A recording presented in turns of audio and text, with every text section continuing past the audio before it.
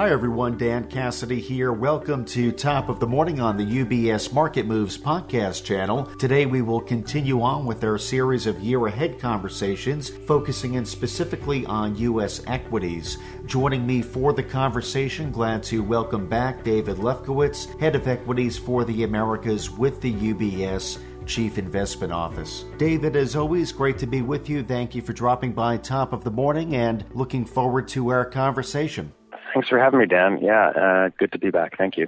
Absolutely. So, David, as you know, equity investors, they have been faced with a challenging, volatile environment throughout the course of 2022. Here we are just about to kick off a new year. We'll get to the 2023 outlook in just a moment. Though before we do so, David, can you provide some reflections on the price action we have seen over the past several weeks? I know we witnessed some upside momentum heading into that December Fed meeting in this past Wednesday's press conference, though over the past couple of days we have seen some renewed pressure in equities. Yeah, thanks, Dan. I mean, so it's been a volatile year. That is for sure. And I would say that markets have really been, I would say, hostage to the Fed and to inflation. And you really see we've seen these outsized market moves based on incremental either improvements or setbacks in both the inflation story as well as the Fed story. And I think this has also been just exacerbated by swings, pretty dramatic swings in sentiment and positioning. And when I say, these moves in the Fed and inflation, the markets have been have been under pressure because of elevated inflation. And whenever it starts to show that it's maybe getting better, markets do a bit better. And then, similarly, when the Fed has come out and been more hawkish, meaning that they're going to raise rates, more than perhaps market expectations, you also, tend to see some equity market downside, and conversely, if there's any indications that they might be thinking about raising rates less than the market is expecting, you've seen some upside in markets. So it's been a lot of twists and turns this year. In fact, the volatility this year is running about 25%. That's basically twice the level of normal equity market volatility. So it's been a very challenging year and very difficult to navigate all of these upswings and downswings. Now, in terms of the reaction just in the last few days, we had a pretty soft inflation reading, which markets seemed to be initially a little bit encouraged by. That was on Tuesday, although the gains really didn't hold. And then we had the Fed meeting, as you point out, on Wednesday, and I think the Fed struck another fairly hawkish tone. They raised what's called the dots, meaning the dots refer to the level at their forecast for Fed funds rates over the coming months and years, and that was at the higher end of market expectations. And in fact, their projection in those so-called dots is for the Fed funds rate to be 5.1% through the end of next year. That stands in contrast to where the market is. The market doesn't think the Fed market thinks the Fed gets to about 4.8 and then starts cutting interest rates by some point next year in the second half. So, interesting dichotomy between what the Fed is saying and what the market's saying. But it was perceived to be, because of that high level of the Fed funds rate and holding it there for some time, it was perceived to be more hawkish, and that raises the recession risk. Now, and then on Thursday, just yesterday, what we saw in addition to this was a pretty hawkish message from the European Central Bank, which indicated that they're going to raise rates more than what the market had been expecting. There we're actually seeing the fixed income markets actually respond, and we've seen interest rates rise in Europe, and that's raised some growth concerns about Europe, and we've had some knock-on effects here in the United States. So, yeah, just a continuation of the pattern we've really seen all year, Dan, where the market, as I said at the outset, has really been hostage to all these twists and turns on inflation, as well as central bank moves, and that's really just a continuation of what we've been seeing all year, and we've seen it again this week. Well, thank you, David, for breaking down and speaking to the drivers behind the moves we've seen in equities over the past few days, and to your point, right up until the end of the year here, central bank activity in particular seems to be quite influential to investor sentiment and market activity, and I'm sure at this point many investors, equity investors, eager to turn the page and look ahead to 2023, though sticking with central banks, because I'm sure this story will follow us well into the new year, there has been anticipation over the Fed slowing and even pausing its rate hikes. What would you say, David, are the implications of that policy trajectory to performance of U.S. equities? Yeah, so I think the good news, Dan, is that, well, I don't know if maybe not good news is the right way to say it, but our perspective is that we just talked about how this past year has really been all about the Fed and inflation. And with inflation now, it looks pretty clear that it's peaking. It's starting to come down.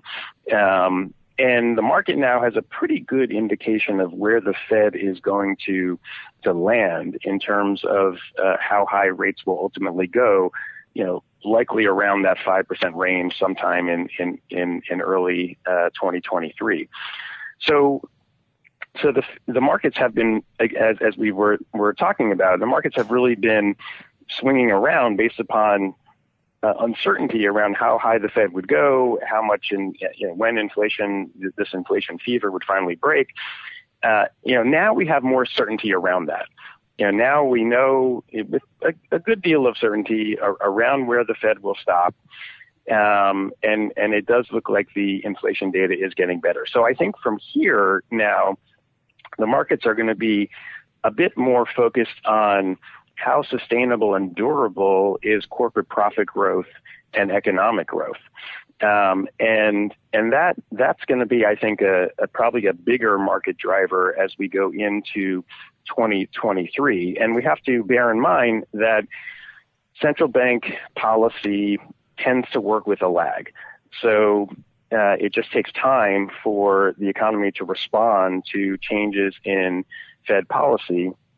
And in our view, we're going to be, that means that all the Fed rate hikes that we've seen this year are going to still be weighing on corporate profit growth over the next several quarters. And as a result of that, we think that we're going to see earnings for the S&P 500 go down in 2023. We're penciling in a 4% decline in profits for the S&P 500. And that stands in contrast to, if you look at the bottom-up consensus, the bottom-up consensus is actually looking for 5% growth.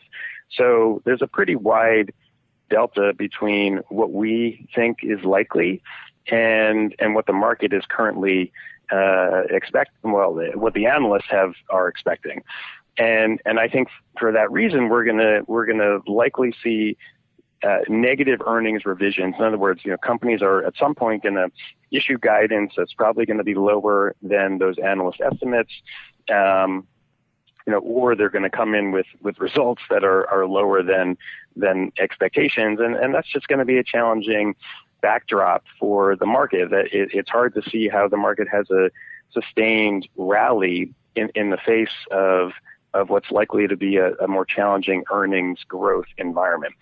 Now, as I think about the full year of 2023, it's probably not going to be as bad as this year. I mean, stocks are down 18% price return this year. It's been a pretty bad year. In fact, if the year closed today, this would be the seventh worst year since 1927, if you just look at calendar year. So it's pretty bad. So I think it's important to bear that in mind. And 2023 should be a bit better. We're looking for, what I'd say is more of a range-bound market next year. likely with still some big swings, but if on point to point, meaning now versus where we're at the end of next year, we think markets are basically flat. Our year-end price target on the S&P 500 for the end of next year is 4,000. Yesterday we closed at around 3,900. So, basically flat. I mean, very slightly up if you want to get technical. So that should be better than what we saw in 2022. But I also think investors have to be prepared for the fact that we may not have seen the ultimate bottom in this bear market. The lows that we saw in October, really don't look like a normal bear market low. In the sense that we, usually there's a set of conditions that we see at a bear market low. Usually, 2-year treasury yields are going down. Usually the equity risk premium, which is just the sort of spread between stocks and bonds, usually that equity risk premium is expanding. Usually there's line of sight to a reacceleration in economic activity. We haven't really seen, we didn't see those metrics that we normally see at a bear market bottom. So I think we have to be prepared that we may not have seen the lows, but still think if you look over the full year 2023, stocks could be just flat because as we think about 2024 and beyond, that's when we probably do see a reacceleration in activity, and at some point, the markets will start to anticipate that. Okay, so some choppy waters ahead, perhaps in the first quarter, first half, but perhaps the story in the second half looking a bit brighter, though there has been, David, growing concern over the prospects for an economic downturn, and you've alluded to this a bit already, sometime in 2023. I'm curious, historically speaking, which sectors in particular tend to perform or fare better in a recessionary environment? I would say, so let's take the easy answer first is, a clear focus on defensive sectors. And when I say defensive sectors, these are companies that are just not as sensitive to overall economic growth. These are companies in the consumer staples area, the companies that sell diapers, that sell toothpaste, that sell soda and packaged food. The demand for those types of products don't tend to swing around very much. Similarly with pharmaceuticals, as well as utilities. I mean, these are what we call the defensive parts of the market. They will tend to hold up better in choppy waters, and that's actually exactly what we've seen this year. The other, thinking about some of the more cyclical and more economically sensitive parts of the market, typically growth stocks do hold up better as we head into recession because investors usually have more conviction that earnings growth for those companies are going to be more resilient because by definition they have some nice secular growth drivers. The playbook this year has been a little bit different. We've seen growth stocks have really taken it on the chin this year. They have significantly underperformed value. And I think that speaks to just the somewhat unusual nature of this economic cycle and the recovery from COVID. We saw a surge in corporate profits for growth companies. You can think tech companies if you want to, as the economy was just beginning its recovery from those lockdowns in early 2020. A lot of spending was focused on digitizing businesses, going to using e-commerce, doing consumers staying at home and subscribing to video streaming services, things like that. And as activity has normalized away from those pandemic-related activities, we've seen some pressure on growth company earnings. So I would say in this cycle, the excesses have been more in the growth area of the market. And so I think you still want to be somewhat cautious on growth companies if we do head into this recessionary environment. And certainly an earnings recession, that seems pretty likely. Hard to say whether or not it'll be an outright economic recession. But those are where the excesses still are. And again, that's not necessarily the typical playbook, but in this cycle, the excesses have been in the growth area, which is a little bit unusual. Usually they're more prevalent in the value and more value cyclical areas. But again, that's different from what we're seeing. So if I had to sum it up, focus on defensives and I think still be a little bit careful with some of the growth areas. Thank you, David. I do want to point out to our listeners, our clients, that your team just released the U.S. Equities 2023 Outlook Note. Title is From Inflation to Growth, which, by the way, now available up on ubs.com/CIO. Just running with positioning a bit further, David, can you cite your thinking within the note as we begin to close out today? Yeah. So, not surprising, Dan, given all the things we talked about, I mean, we're still looking to protect portfolios. And from that perspective, we do have, from a sector perspective, we have most preferred views on consumer staples and healthcare. And we think that these still are places to be in an environment where we're going to have slowing corporate profit growth and most likely some sort of contraction in corporate profits over at some point in the coming quarters. We also like the energy sector. I mean, so that's not a traditional defensive area, but we think there's a number of factors that really are going to be very supportive for the energy sector. Most importantly, we just don't have many. We have limited supply of oil and gas, and that's because the industry is now in the 8th year of limited investment spending for new fossil fuel production, and frankly, it's just kind of caught up with the global economy. So it's a very tight oil market. There's no easy solution to this. It's just going to take time, either for new production to ramp up over time or for things like the adoption of electric vehicles and things like that to begin to reduce demand. But those are slower moving dynamics. That's going to take years for these things to play out. So, we think that oil prices are going to be in a relatively high range, and we think we're probably at the lower end of that range at the moment, especially if we think about the fact that China will likely be in a very different situation. 6 to 12 months from now, the economy should be much more fully reopened. So better demand from China. And these companies are generating huge amounts of cash, 10% free cash flow yield. They're returning the bulk of that to shareholders. So you get some really attractive both dividend yields and buyback yields in combination. And so we like that setup. We talked about growth and value a little bit, but just a couple other points on this. When inflation is higher than 3%, value tends to outperform. So that even though inflation is coming down, it's still not going to be around. It's not going to be as low as 3% anytime soon. And valuations for growth companies are still quite expensive.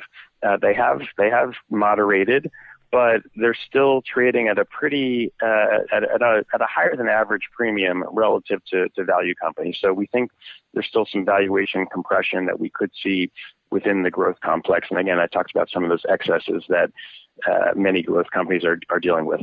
I would also just highlight in terms of size. Thinking about small, mid, and large, right now we're neutral across small, mid, and large. But at some point, I think it's going to be, pretty interesting to get overweight and fairly aggressive on small and mid caps. They're, unlike large caps, small cap companies are trading below their long-term valuation levels. In fact, small caps are near the lows they got to in the financial crisis. So we see some pretty low valuations in that area. What we're waiting for is the yield curve to start to steepen. That has been historically a very good signal for when it makes sense to go overweight small caps and mid caps. And it's likely we're going to get to that point sometime in the coming months, as if the 2-year Treasury yield which has been coming down, does start to come down more and more than the 10-year Treasury yield, that's precisely what we're looking for. So that's very much on our radar screen. And then thematically, there's a few areas that we like. We would stay focused on high-quality companies. These are companies you can sleep well at night, blue-chip companies that everybody probably knows. We also still like areas that are leveraged to security. Given the war that's going on in Europe, we think defense spending is going to be well supported for a number of years. The valuations in that area have moved up, but they really don't look very elevated at all. I think that's going to be a nice source of earnings growth going forward. There are also other companies that are leveraged to other government policies. We call this theme resilient spending, where there are companies that are leveraged to infrastructure spending, to green energy initiatives, energy efficiency initiatives, all these supported by government policy. We think those are going to be other sources of good earnings growth. And also, I would still stick with companies that have good pricing power in an environment that it's going to be probably more challenging for companies to raise prices. I think you want to be focused on companies that do have the ability to do that and protect profit margins. So, in general, I would say, if I had to summarize it, Dan, a more defensive posture and trying to avoid areas that where companies were maybe over-earning for a period of time as those excesses get wrung out. But at some point, as I alluded to with small caps and mid caps, at some point, it probably will make sense to get a little bit more aggressive, taking a little bit more risk within the equity market, but we don't think we're quite there yet. Well, David, very productive session to cap off what has been a challenging, volatile 2022 for equity investors. So do appreciate your guidance, especially on positioning as we're heading into a new year. Thank you for all of the insight today, though, as well throughout the course of the year. It's been very appreciated for our listeners and our clients. So thank you again, David, for joining us here on Top of the Morning today, and looking forward to picking back up with our conversation in 2023. Thanks for having me, Dan. Have a great new year, and looking forward to more of this in 23 as well. Likewise. Thank you, David. And again, today we have been joined by David Lefkowitz, Head of Equities for the Americas with the UBS Chief Investment Office. Again, I do want to point our listeners and our clients to the CIO U.S. Equities 2023 Outlook publication, which David has been making reference to during our conversation today. Again, that title is Inflation to Growth, which can be found up on ubs.com/CIO. Of course, for clients of UBS, simply reach out to your UBS financial advisor if you would like to receive a direct copy of the U.S. Equities 2023 Outlook publication. From UBS Studios, I'm Dan Cassidy. Thank you for joining us. UBS Chief Investment Office's investment views are prepared and published by the global wealth management business of UBS AG or its affiliate, UBS. This material has no regard to the specific investment objectives, financial situation, or particular needs of any specific recipient and is published for informational purposes only. As a firm providing wealth management services to clients globally, UBS AG and its subsidiaries offer both investment advisory services and brokerage services. Investment advisory services and brokerage services are separate and distinct, differ in material ways, and are governed by different laws and separate arrangements. In the USA, UBS Financial Services, Inc. is a subsidiary of UBS AG and a member of FINRA SIPC. For information, please visit our website at ubs.com/working with us. For a full legal disclaimer applicable to the independent investment views produced by UBS, please visit our website at ubs.com/CIO-disclaimer.